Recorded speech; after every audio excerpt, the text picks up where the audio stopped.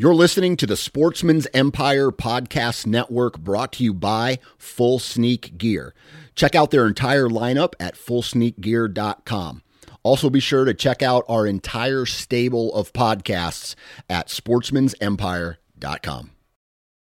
New from Moultrie Mobile, the Feed Hub offers first-of-its-kind cellular connection and control for nearly any spin cast feeder on the market. When used with the Moultrie Mobile app, you can monitor feed and battery levels, run feeders on demand, receive alerts when feeders are clogged, and remotely adjust feeding times. The Feed Hub is ideal for anyone who maintains feeders. Remove the guesswork and save time by planning feeder maintenance before you drive to your hunting property. For more information, visit moultriemobile.com.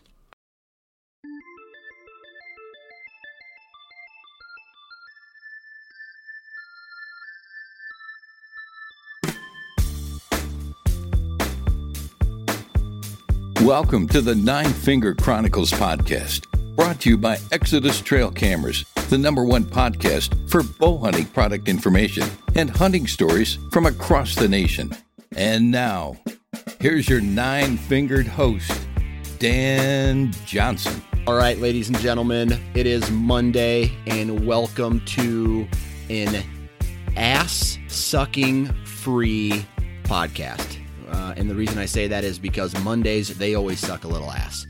And while you listen to this podcast, there will be no ass sucking. So, well, I guess unless you're into that kind of thing, but probably a majority of us are not. Now, today, we are going to be talking with Fred Doherty from Wasp Archery. We're going to be talking about his company's broadheads, a little bit of company history, product specs, engineering and all that kind of stuff. And it's pretty cool, pretty interesting podcast with a little background on Wasp. Now,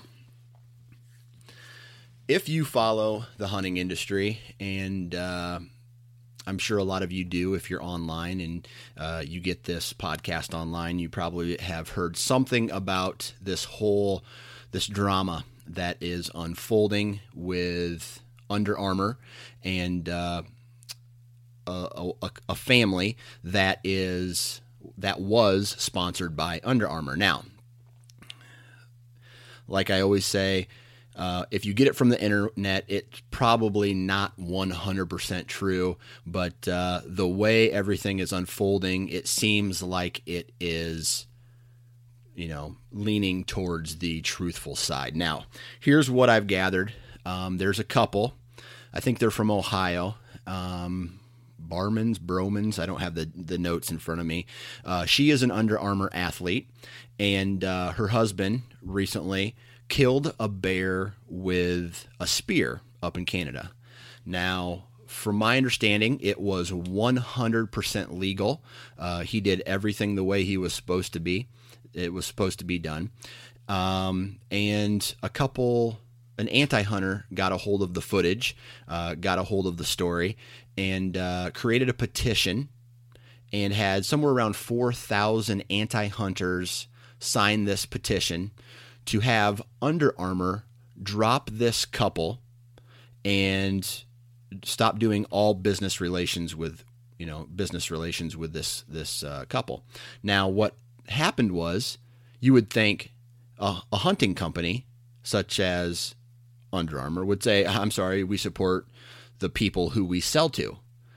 On the other hand, Under Armour ended up dropping this sponsorship and in a way kind of condoning what this gentleman did, even though he was not the sponsored athlete.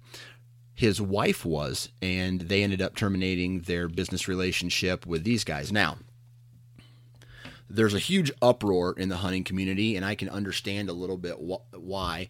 Under Armour, as we know, makes, I believe it's called Ridge Reaper. It's their camo pattern line.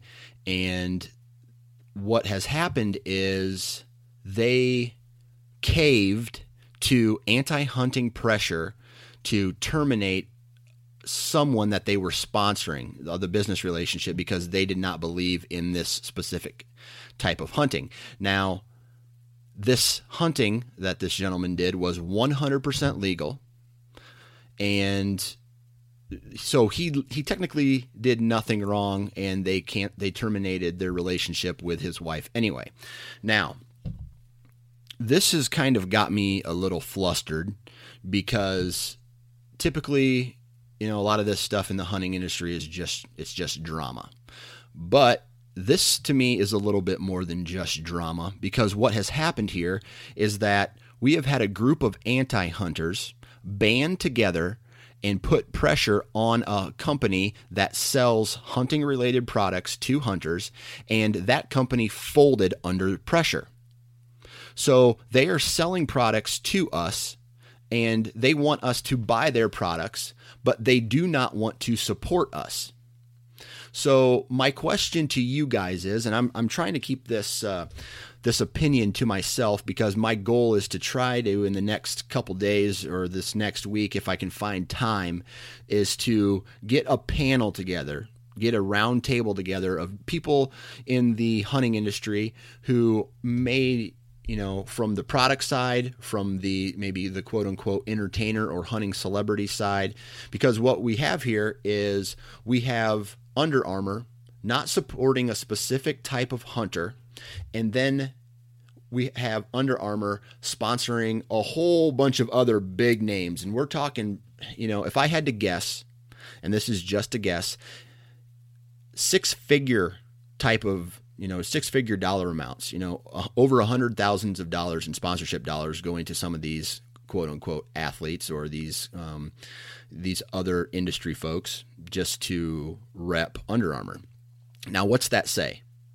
That says, hey, we support Under Armour even though they don't support hunting.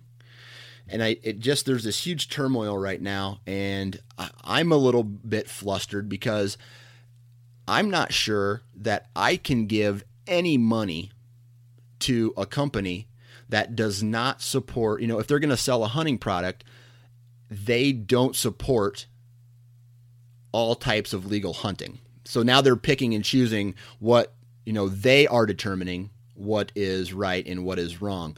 But the only reason that they're making this decision is because they have pressure from anti-hunters. So this is a win, whether we like it or not. This is a win for anti-hunters against hunters.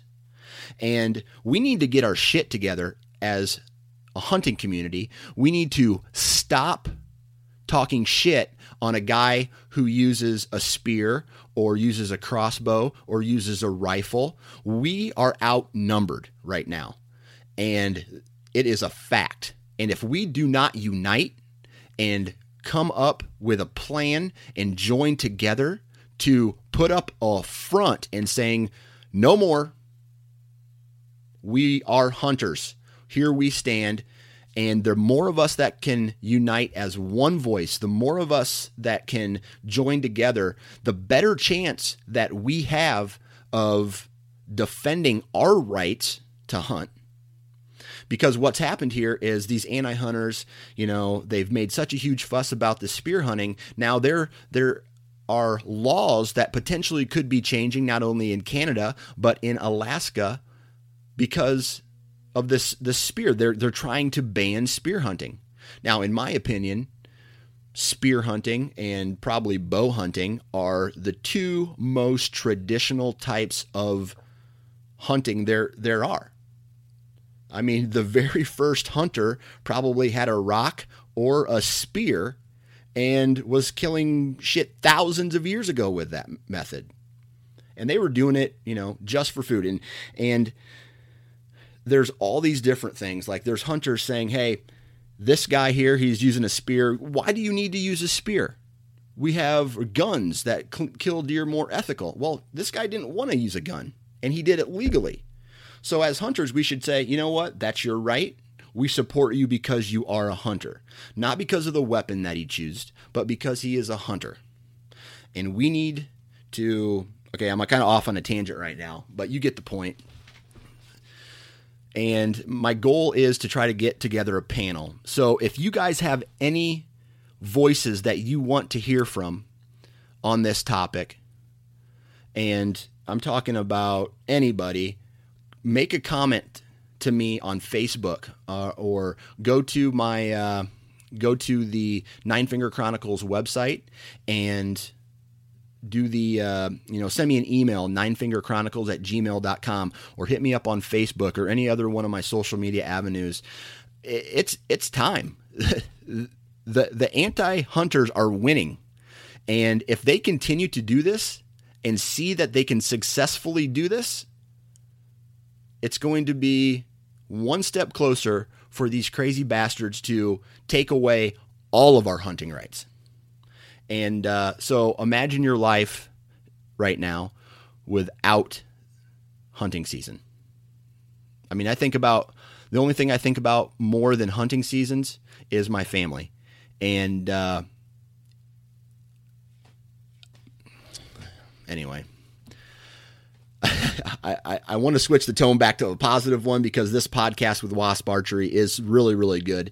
But before we get into this week's podcast, let's hear what Exodus Trail Cameras has to say about how to prevent theft and their theft policy. Absolutely. So there are a lot of things people can do. There are a lot of things on the market now. Obviously, we've got security, or bear boxes, as people like to call them. They've been out for some time. They've probably saved a lot of cameras over the years. Python cable locks. Cam Guardian makes a camera-specific lock product. We typically, and I tell you this, we've run a lot of cameras, and a lot of cameras on public and private land. We don't lock any of them up. What we do is we put them up high, about 7 or 8 feet, get them out of people's line of sight. And it actually not only helps them not get stolen, but it also keeps them out of the nose of a mature deer and seems to help us that way. But what we really are excited about with Exodus is the fact that if your camera does get stolen, we actually offer a 50% off theft damage replacement policy. So if your camera is stolen in those 5 years that our warranty covers, we actually give you a new camera 50% off. And that's one of the things that really is important to us, as far as, taking care of our customers, being there for them whenever something's wrong. And that's something we're pretty proud of. If you guys want to find out more information about Exodus Trail Cameras, be sure to visit ExodusOutdoorGear.com. And if you do decide to purchase, enter the code 9FINGERS. That's the number 9 followed by the word fingers, no spaces, and you will receive $20 off your purchase. Now let's get into today's podcast with Wasp Archery and Fred Doherty. All right, on the phone with me now is Fred Doherty from Wasp Archery. How you doing today, Fred? I'm doing great, Dan. How are you doing? I'm doing great. Thanks for taking time to come on the podcast and talk a little bit about Wasp. Oh, absolutely. My pleasure. Perfect. So before we, start talking about Wasp and the products and whatnot, let's BS for a little bit. How was your 2015 hunting season? I had a real good season. I was fortunate enough to take an elk in Wyoming, a real nice 6x6. Oh, I'm nice. guessing probably going to go about 330, 340, something like that. I shot a nice buck at the owner of Wasp, Guy Weaver. I shot a nice buck at his place in New York State. And then I got invited on a hunt down to Mexico, of all places, to hunt whitetails. And not really a spot that I would have thought about whitetails being, but they had some nice ones down there. I ended up taking a real nice 8-point down there. It's probably going to, not a giant, but probably going to score around 140 or so. So, yeah, I was pretty blessed. We took a couple call does off the guy's property as well. And, that's as good as it gets for me. I'm not a TV star, so I don't get to do all that traveling around the countryside. Well, like you mentioned before we started recording, you're retired in a way, kind of. Too. Yeah, so, you understood. In a way, kind of. Yeah, in a way, kind of. So I worked for the Hershey Corporation for almost 39 years as an engineer in various engineering disciplines and various positions and so forth. But when the Weaver family purchased Wasp Archery about 6 years ago, I guess. And when that happened, Guy Weaver, he called me and he said, "Hey, I want you to go check out this business with me." And I'm thinking about buying it. Came out of the blue. I really didn't know he was thinking about anything like that. So I went with him. We checked it out. We talked about the pros and the cons, and he put in an offer, and by golly, he bought it. They accepted it. Yeah. So I've been helping him on the side, at shows and so on and so forth. And I'd run to the factory on weekends and help, order things and schedule things and so forth. And then finally it was time to retire from Hershey and work for Wasp. It's supposed to be part-time. A guy laughs every time I say that, but it's fun though. And not that my other job wasn't, but this is right up my alley. I'm in the archery business. I get to talk about hunting every day, and right. I love it. Absolutely love it. And that's one trend that I've seen in the hunting industry, whether you are, a salesman or, you want to get into the industry somehow, whether that's a product or, selling it or manufacturing it or, marketing it, whatever. It seems like you work more hours than what you would at your regular, quote unquote, regular job, because I don't know, you're trying to make it. Well, you're right. It's surprisingly, or not surprisingly, maybe it's more hours and less money. Okay. I don't know how that worked out, but no, I'm kidding. I know Guy will listen to this at some point, and he'll laugh as well. But it's been a blast for me. It really has. And I love doing it. Love helping out with it, and we're making it be a success. And at least you get a hunt, right? Exactly. We get to hunt all the time, which is awesome. That's good. So I got a quick question. Before, what was Wasp like before the purchase, before Guy purchased it? Well, Wasp Archery was founded, if you will, in 1971. It's one of the oldest and original broadhead companies. If you're as old as me, you remember back in the day when there were only 2 or 3 different broadheads you could possibly choose from, and Wasp was, the crest of the wave. I mean, they were everywhere, and everybody wanted them, and everybody was shooting Wasp. Not that there was other products out there, but they had a superior product. The original owner of Wasp was an absolute genius. I mean, I look at the machinery that he designed and built on site at our factory in Plymouth, Connecticut, and it is just, it's amazing. He passed away, that's why the business came up for sale, and I never got to meet him or anything, but I would have loved to, because he just was a fascinating guy. But long story short, I mean, he's credited with being the first person to have replaceable blade broadheads. Okay.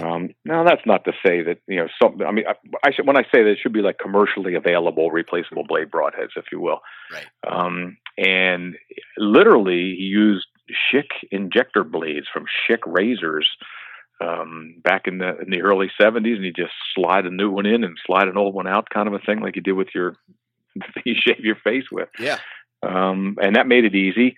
And then he, progressed in different designs. Many old timers like me remember a broadhead called the Camlock, which you kind of like threaded, sort of like how you thread a key onto a key ring.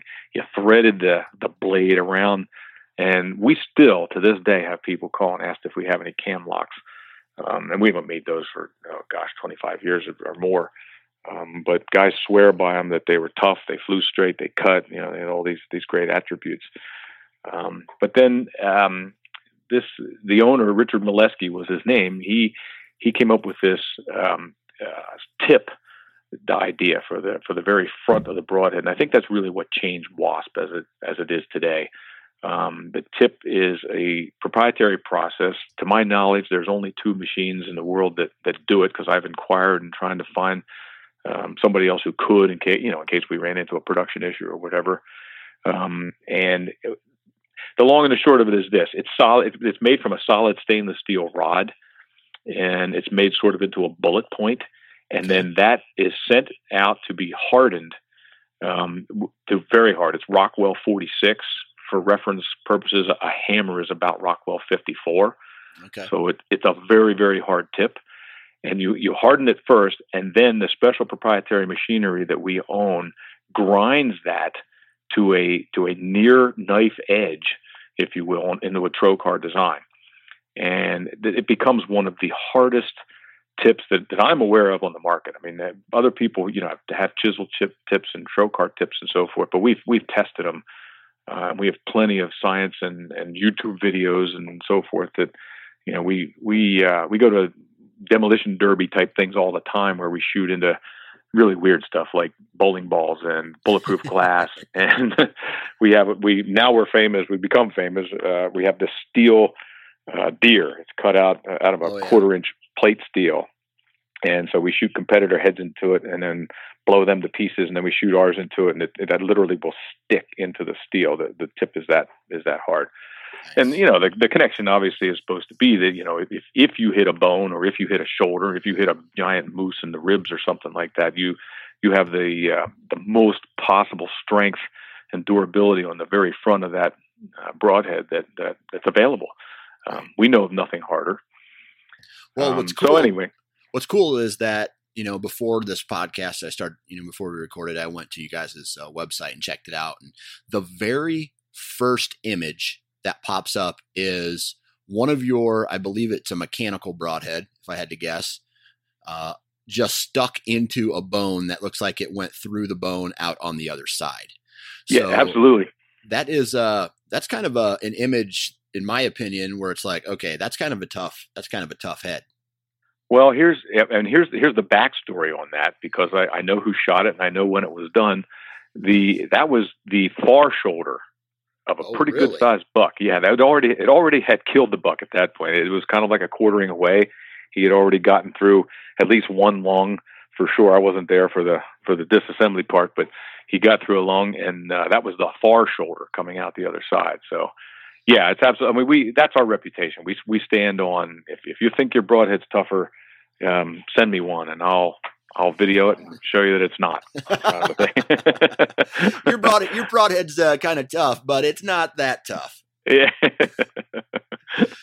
All right. So, well, before we start getting into more of current, how did Wasp over the years, I guess, maintain and innovate to be and continue to be a tough broadhead, and not only tough, but accurate and durable?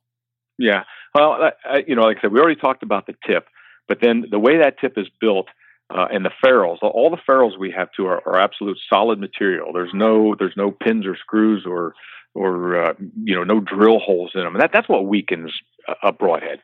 Right. You can imagine as soon as you drill down the center of it so that you can screw a tip on or something like that, you just weaken the whole thing. And that's when you get into trouble, when you hit a hard bone. If it's going to be a weak spot, boom, there it is.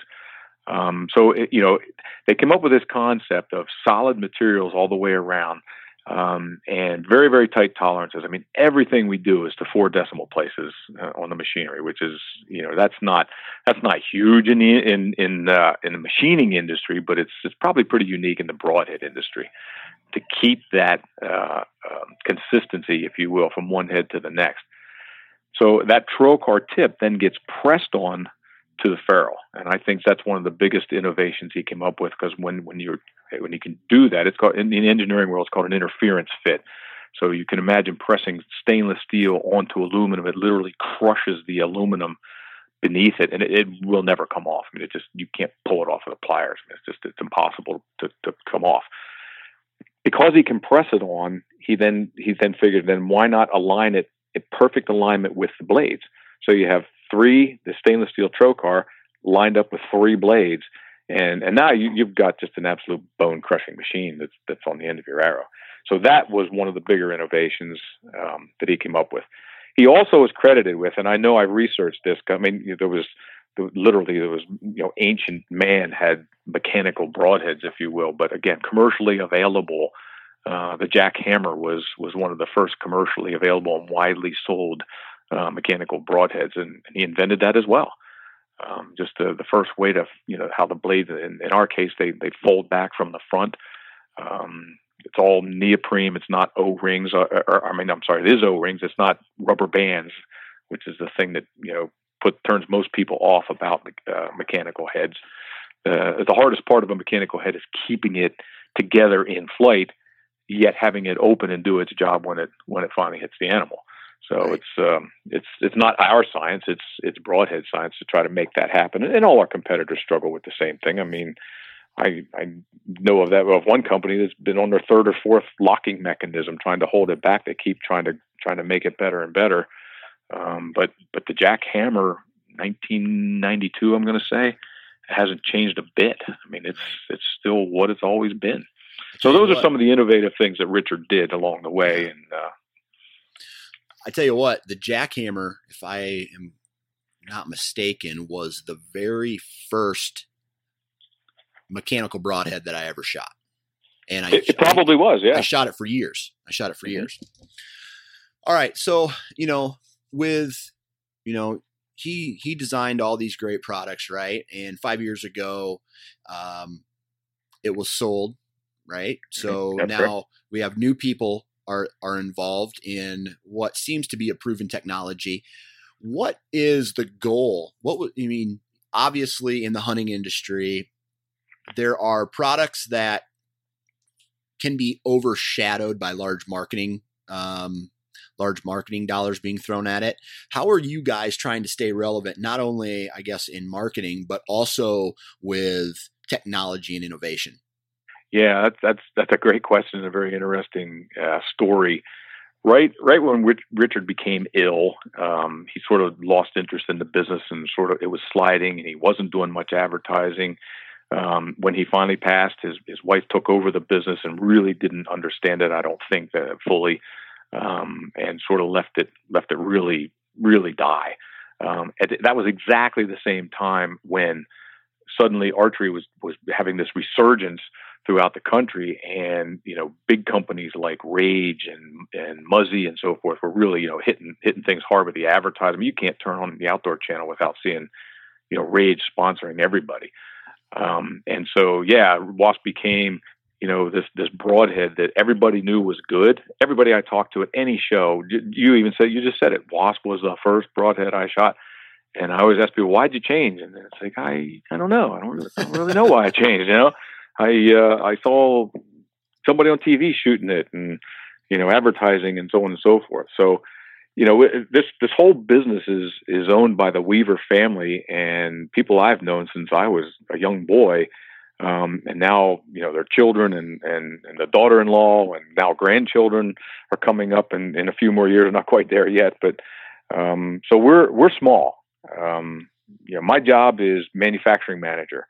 It could you could give me any title you want, because if the snow in the parking lot needs shoveled, I do that too. It's like whatever needs done. There's only about, 8 of us involved in the whole thing, that make it go. And there's no pride of titles or what have you. We just do whatever it takes.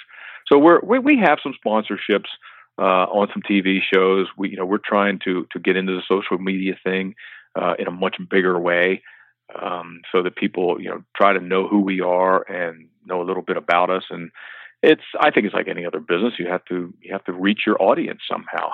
But everybody knows Wasp. Everybody has heard of it. Everybody has shot it at some point in time. That especially if you're more than 20 years old, you've certainly probably shot a Wasp broadhead at some point.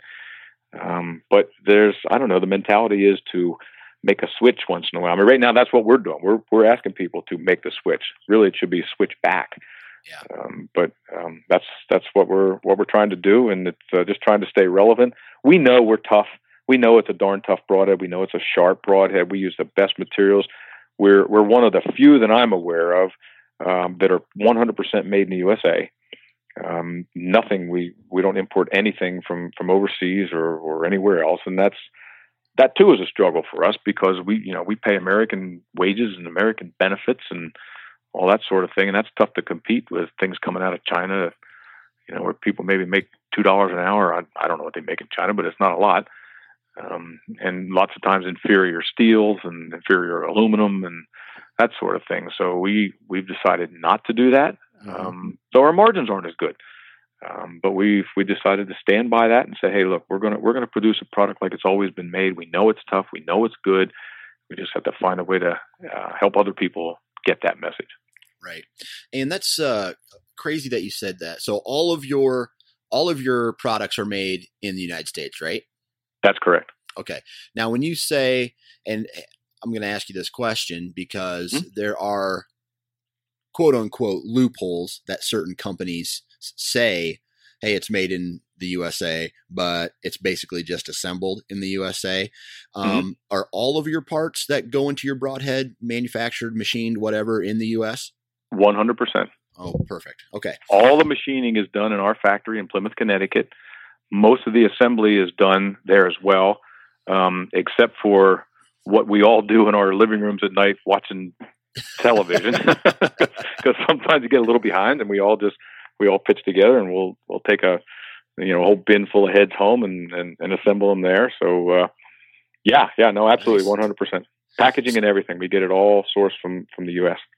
So, and I was actually in a sporting goods store last night, and I was picking up some arrows I was having cut to size and having inserts put in, and just while they were going into the back room and looking for my stuff and putting the order together, I took a step back to the broadhead section, and I was looking at all the different choices, and I was looking at some of the name brand, if you want to call it name brand, the quote unquote popular heads. And then I was looking down towards the bottom of heads that, may not be more familiar, as familiar. And I noticed, I'm on your website right now, you guys are, it looks to be cheaper than on average than a majority of the other heads that are out on the market. And you're also made in America, which would be a driving force for a price to be higher. Is there, can you explain that at all? Yeah, well, I mean, it depends a lot on steel prices and aluminum prices as to how we have to establish our prices. I mean, just last year, we took the first price increase since the Weaver family took over. Now in the beginning, I want to clarify that in the beginning, Wasp was sold as a 6-pack unassembled. Yeah. And right after purchasing the business, we were, going through the accounting, the forensic accounting, if you will, and 6-packs just weren't making money. I mean, like I said, in the 5, 6, 7 years, whatever, between the owners passing and being ill and then passing and so on and so forth, I think nothing changed. Meanwhile, steel prices went up, aluminum prices went up, wages went up, and to be honest with you, 6-packs just weren't making money. Yeah. No one else was doing it. I think Muzzy still makes a 6-pack that you can assemble yourself. But we talked to consumers, and we found that they don't want to put them together. They don't want to sit around camp at night and cut their fingers and that sort of thing. They want them to show up, already made and ready to go and ready to shoot. So we made that choice, and all of our fixed blade heads come in a 3-pack. However, we include 6 extra blades in that 3-pack. Oh, nice. So I've already explained the toughness of the ferrule and the head. You can shoot that, take 2 of those out of there, shoot them all summer, practice into your block target or whatever target you're using. And literally the night before you hunt, you can pop out the old blades, pop in brand new, fresh, sharp blades. The tip is still like the day we made it. And you're literally hunting with the exact broadhead you've been practicing with. Okay. So my question is, there is a lot of broadheads on the market that are made overseas. Mm-hmm. What is the noticeable that let's say you had 2 products that are pretty similar, but one is made in-house in the United States, one is made overseas. What are some things that a consumer should look for that might be a telltale sign of, I guess, durability or accuracy or whatever that difference is for U.S. versus overseas production? Yeah, I mean, I think just if you hold 2 different broadheads side by side, one made in the USA, one in China, let's say, or India or whatever, you're probably not going to visually see a difference in materials, but it may very well be there. Like I said, for instance, I don't know of anybody that's using stainless steel on their tips. And the blade sharpness and so forth. And there's, the way things are tested, it's hard to know what does sharp mean, and how sharp is too sharp, because there's certain angles and things that you grind and hone to on anything, a knife edge or a broadhead edge or a scalpel, a surgeon's scalpel. I mean, they're made for a certain purpose, and each one has a different grind and honing mechanism, but I don't know if they're capable of doing that in an overseas market. I don't know what their quality control is like. And I don't know that, one of the problems I would have with it, first off, is if you have to make stuff, you have to make it 6 or 8 months in advance of selling it. And now if it ships over here and gets through customs and does all that, is there a quality issue? I don't know. We test every blade that we purchase. Comes in a box of either 750 or 1,000, all nicely stacked and neatly in the box. And we pull 3, 4, 5 out of every pack. We put them in a jig. We bend them to a 45. They have to be able to bend without breaking. They have to go through a couple of other tests for us. If any one of those blades fails that test, the whole lot, we might have just bought 100,000 blades. Everything goes back to the blade manufacturer and says, no, it didn't pass our quality control. I don't know if other people do that or not. I can't really answer that. I just know what we do to make sure that, you have the best chance of getting, a product that is 100% what you expect it to be. The other thing I think is weight. Some products are made, I know they use what's called sintered metal. It's actually powdered steel. It's put into a press and heated and squeezed together to get a funny shape or a unique design or whatever, and it's cheaper than machining. My thinking is if it was powdered at one point, it can become powdered again. I could be wrong, but I just don't. We don't see the strength and durability out of those kinds of competitor heads that we do out of a Wasp broadhead. Right. Okay. Now, why is it important? In going back to blades, why is it important to have a blade bend but not break? Well, I mean, obviously, I think the first thing is no one wants pieces of broadhead blade in their meat. In a deer that they take home and blade breaks in half or chips off or whatever. Nobody wants to have to think about that when they're home cooking for their family. I mean, we care about that stuff, and I'm sure others do as well. But the way, I mean, it's the steel that we use and the process that we use to grind it and hone it and so forth is proprietary to us. Because it has to be thin enough. I mean, blades are thin, but it also has to be strong, and it has to stay together when it hits that bone in a moose or something. I mean, let's face it. If you're going to shoot a 100-pound or 90-pound Pennsylvania whitetail doe, and you hit the sweet spot between ribs and so forth, hey, it's going straight through, and it's no problem. It's when you do glance off of a shoulder bone or glance off of a hard rib, front rib on like a moose or an elk or something like that. You want to make sure that you can go through that. The blade stays intact. It, number one, has to do its job. If it's not intact, it can't do its job, which is to cause hemorrhaging. And then get out the other side, and hopefully when you pick it up, you have the exact broadhead you shot out of your bow, and nothing's missing and nothing's broken and nothing's out of whack. Makes a lot of sense. Now, moving to, let's see here.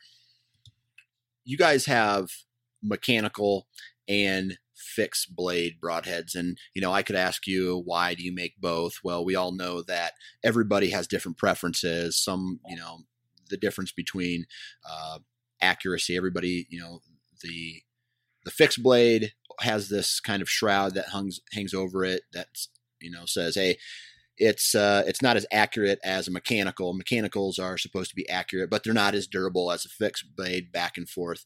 So my question is there such thing as a perfect broadhead? Well, of course, it's called Wasp. No, seriously, I think there is. I mean, if you look at our broadheads, our fixed blade broadheads, we tend to stick with a pretty small diameter cut. Legal in most states is an inch or above. Some places might be 7/8, but an inch and above is considered pretty good in most states. And but if you start getting into a really big fixed blade, yeah, you're going to have flight problems, no doubt about it.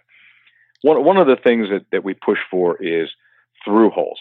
We don't advertise giant entry holes. Okay, that to me means nothing. Because if you only get halfway through the animal and it runs off with your arrow and you don't have it, that doesn't, to me, doesn't prove anything. Right. Get through both lungs where you're supposed to shoot an animal broadside, take an ethical shot, and then the broadhead will do its job. It'll cut and it'll cause hemorrhaging and it'll do its job. So it's I lost my train of thought, Dan, but where are we going with this?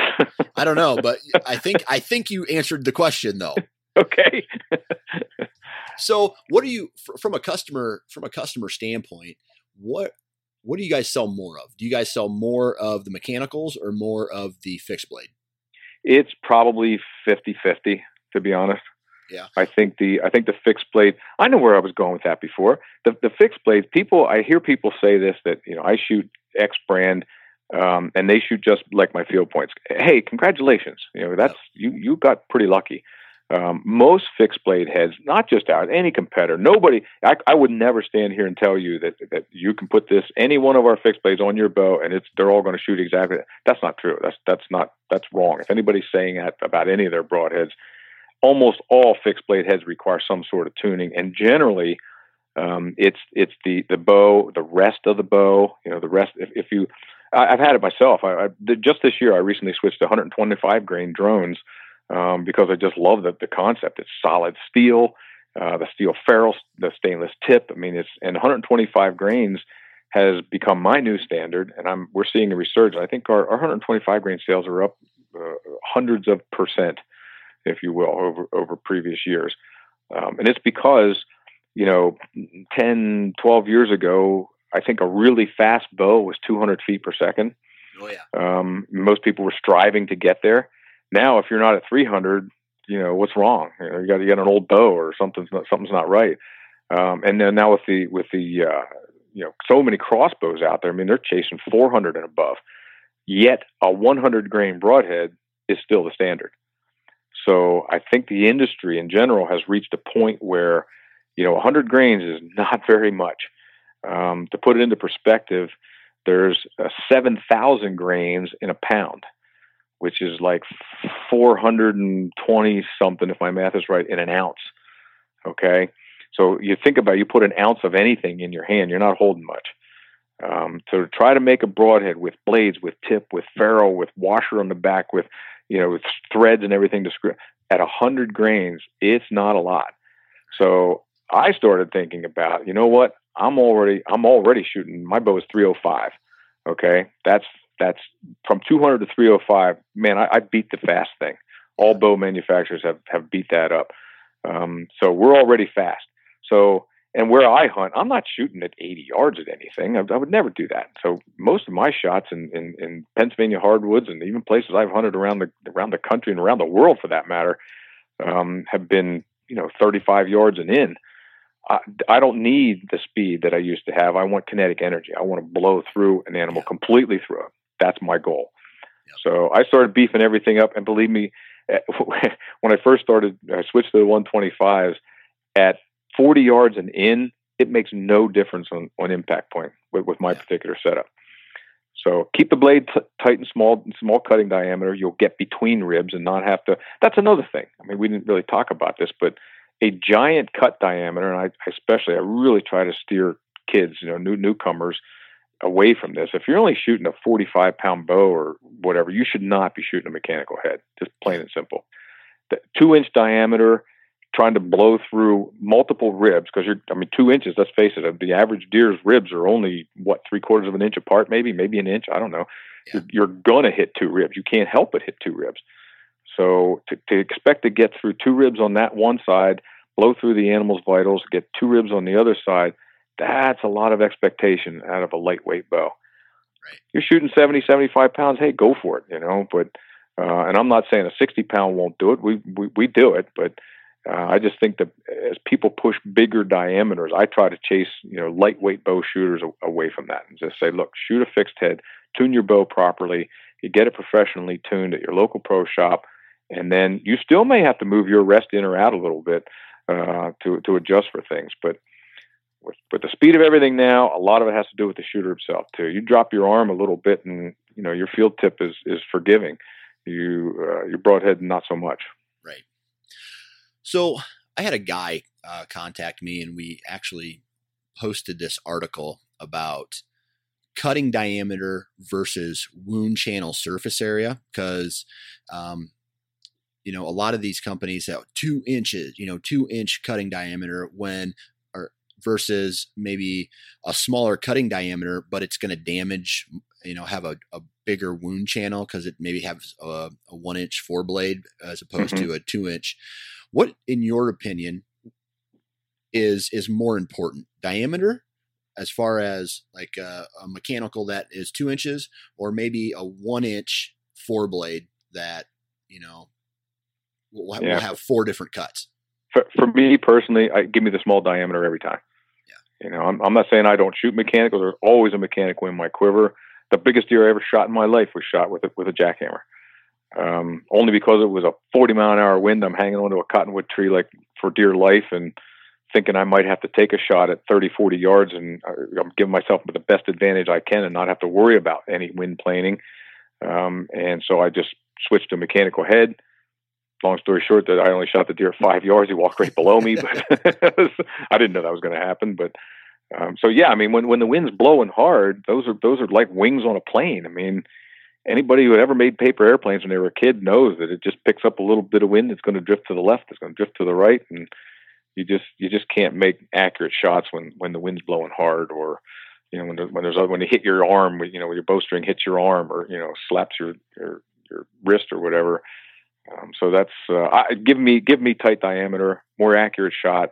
That's just my preference. But like I said, we sell a ton of jackhammers and jackknife broadheads to people that prefer that big cut, and also like the fact that they don't have to play with them as much to get them to shoot straight. I mean, our jackhammers and jackknives are just notorious for field point accuracy. Yep. Yeah. Now, I know we talked a little bit about the specs of an actual, the Wasp broadheads, but overall, what are bullet points or, things that make topics that make a broadhead good? I think I touched on a little earlier. I think solid materials are way better than anything that has a hole drilled in it or a teeny tiny screw holding something in place or whatever. For me, I mean, what I know about engineering, it's a weak point. It has to be. So I look for solid materials. And there's other broadhead companies that make a decent product. We just feel ours is superior in the way that we make it and put it together. But that's what I look for. Are the blades going to hold together? If I like we touched on earlier, if this blade's going to break every time I shoot it, I don't want that broadhead. I don't want that. I don't have to feed my family a steak and find that there's a piece of sharp stainless steel in it or whatever. So it has to be durable. It has to be tough. And I think it's repeatability. If you can shoot it and it's accurate and it's gonna be that way every time, then that's what I'm looking for. Okay. So now talking a little bit about the future of the company, what do you guys have anything new and exciting coming up that you can tell us, or maybe is there a direction or a product you want to improve for the upcoming years? Obviously we're always working on something. Zach Weaver, who is Guy's son, he generally does most of the new product development stuff. We came out a few years ago with a broadhead for fishing, the Talon. Yep. Which was a really innovative idea. Now I see a couple other people are copying the idea, but long story short, after you reel your fish in or whatever, you can just give it a quick twist and the blades fold forward so you can get your fish off easier. So for tournament shooters, I mean, the old days, you had to unscrew it every time to get the fish off, and then you drop it in the boat, you drop it in the water, whatever. It's dark. There's a lot of fishing, carp fishing tournaments and so forth are done at night. So this allows you to just flip it forward, give it a quarter turn, the blades flip out of the way, you pull it out, you give it another quarter turn and lock the blades back. So that's the kind of innovation stuff that Zach has worked on. As far as like regular broadhead stuff, yeah, there's always irons in the fire.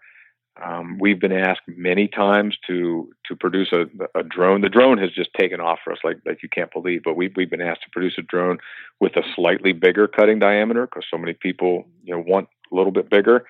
So I'm not going to tell you we aren't testing some things like that. But it's I don't want to say it's run its course, because as an engineer, there's always somebody out there that's innovating and coming up with something new. But it's pointy, it's sharp, it's durable. What do you want? Right. With that said,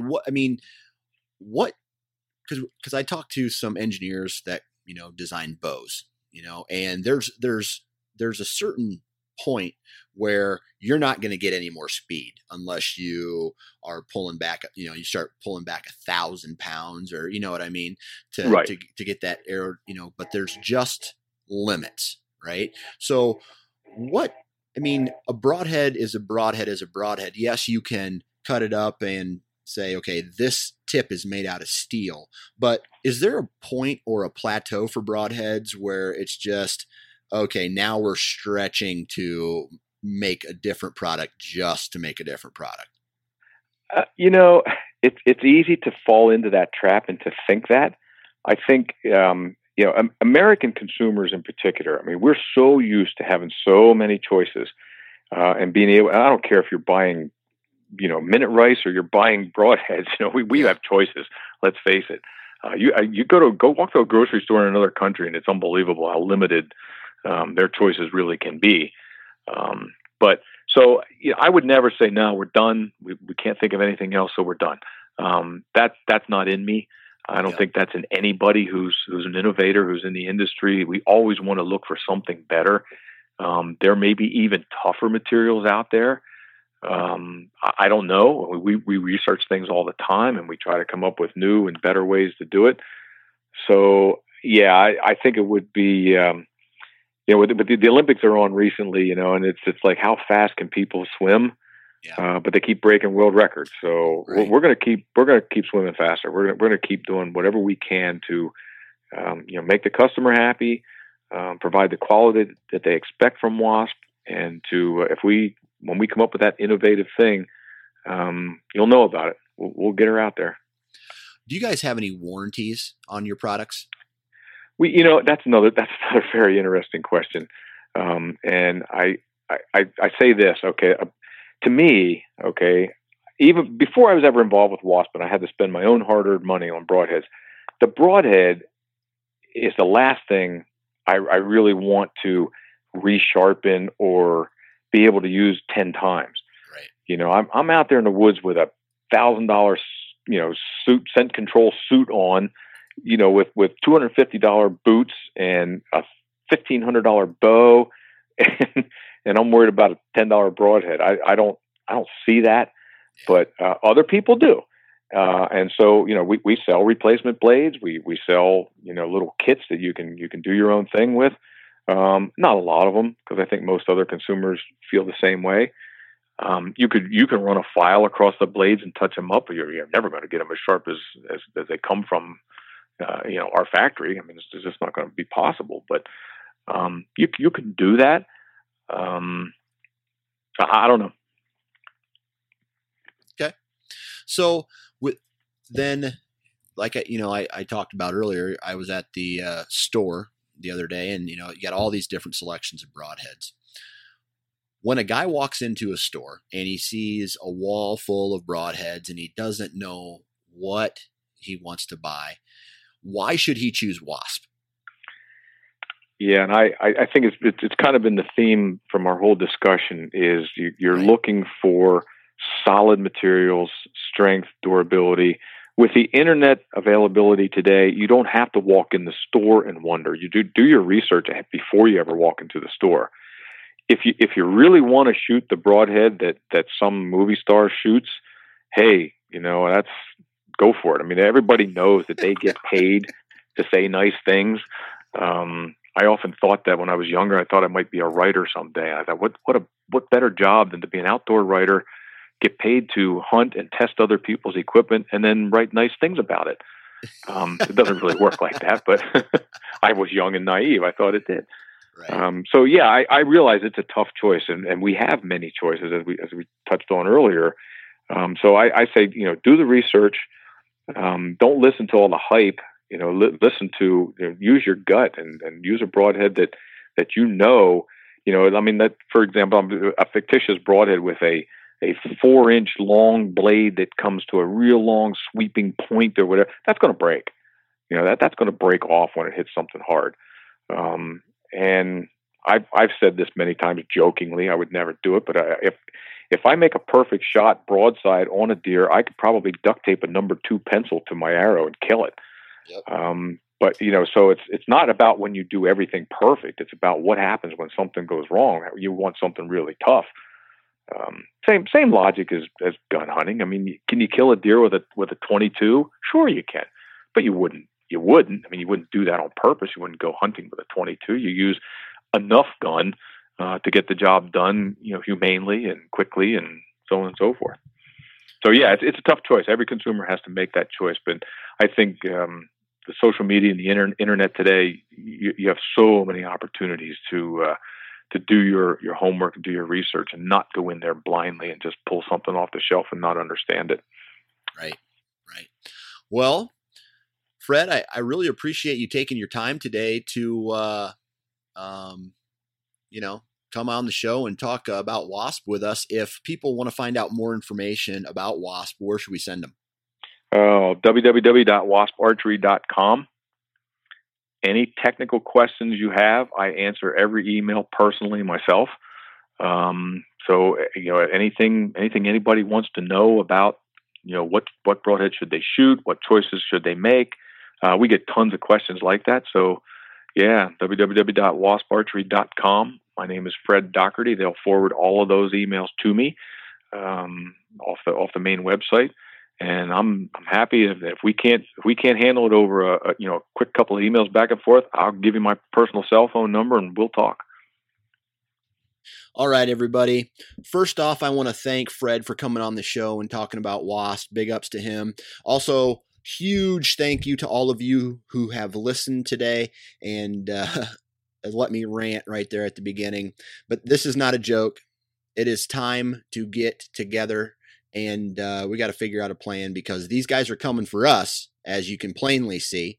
And not only do we as consumers need to join together, but we need to be sure that the companies that we are purchasing our hunting products from are also, I guess, they have the same beliefs that we do, because we need them.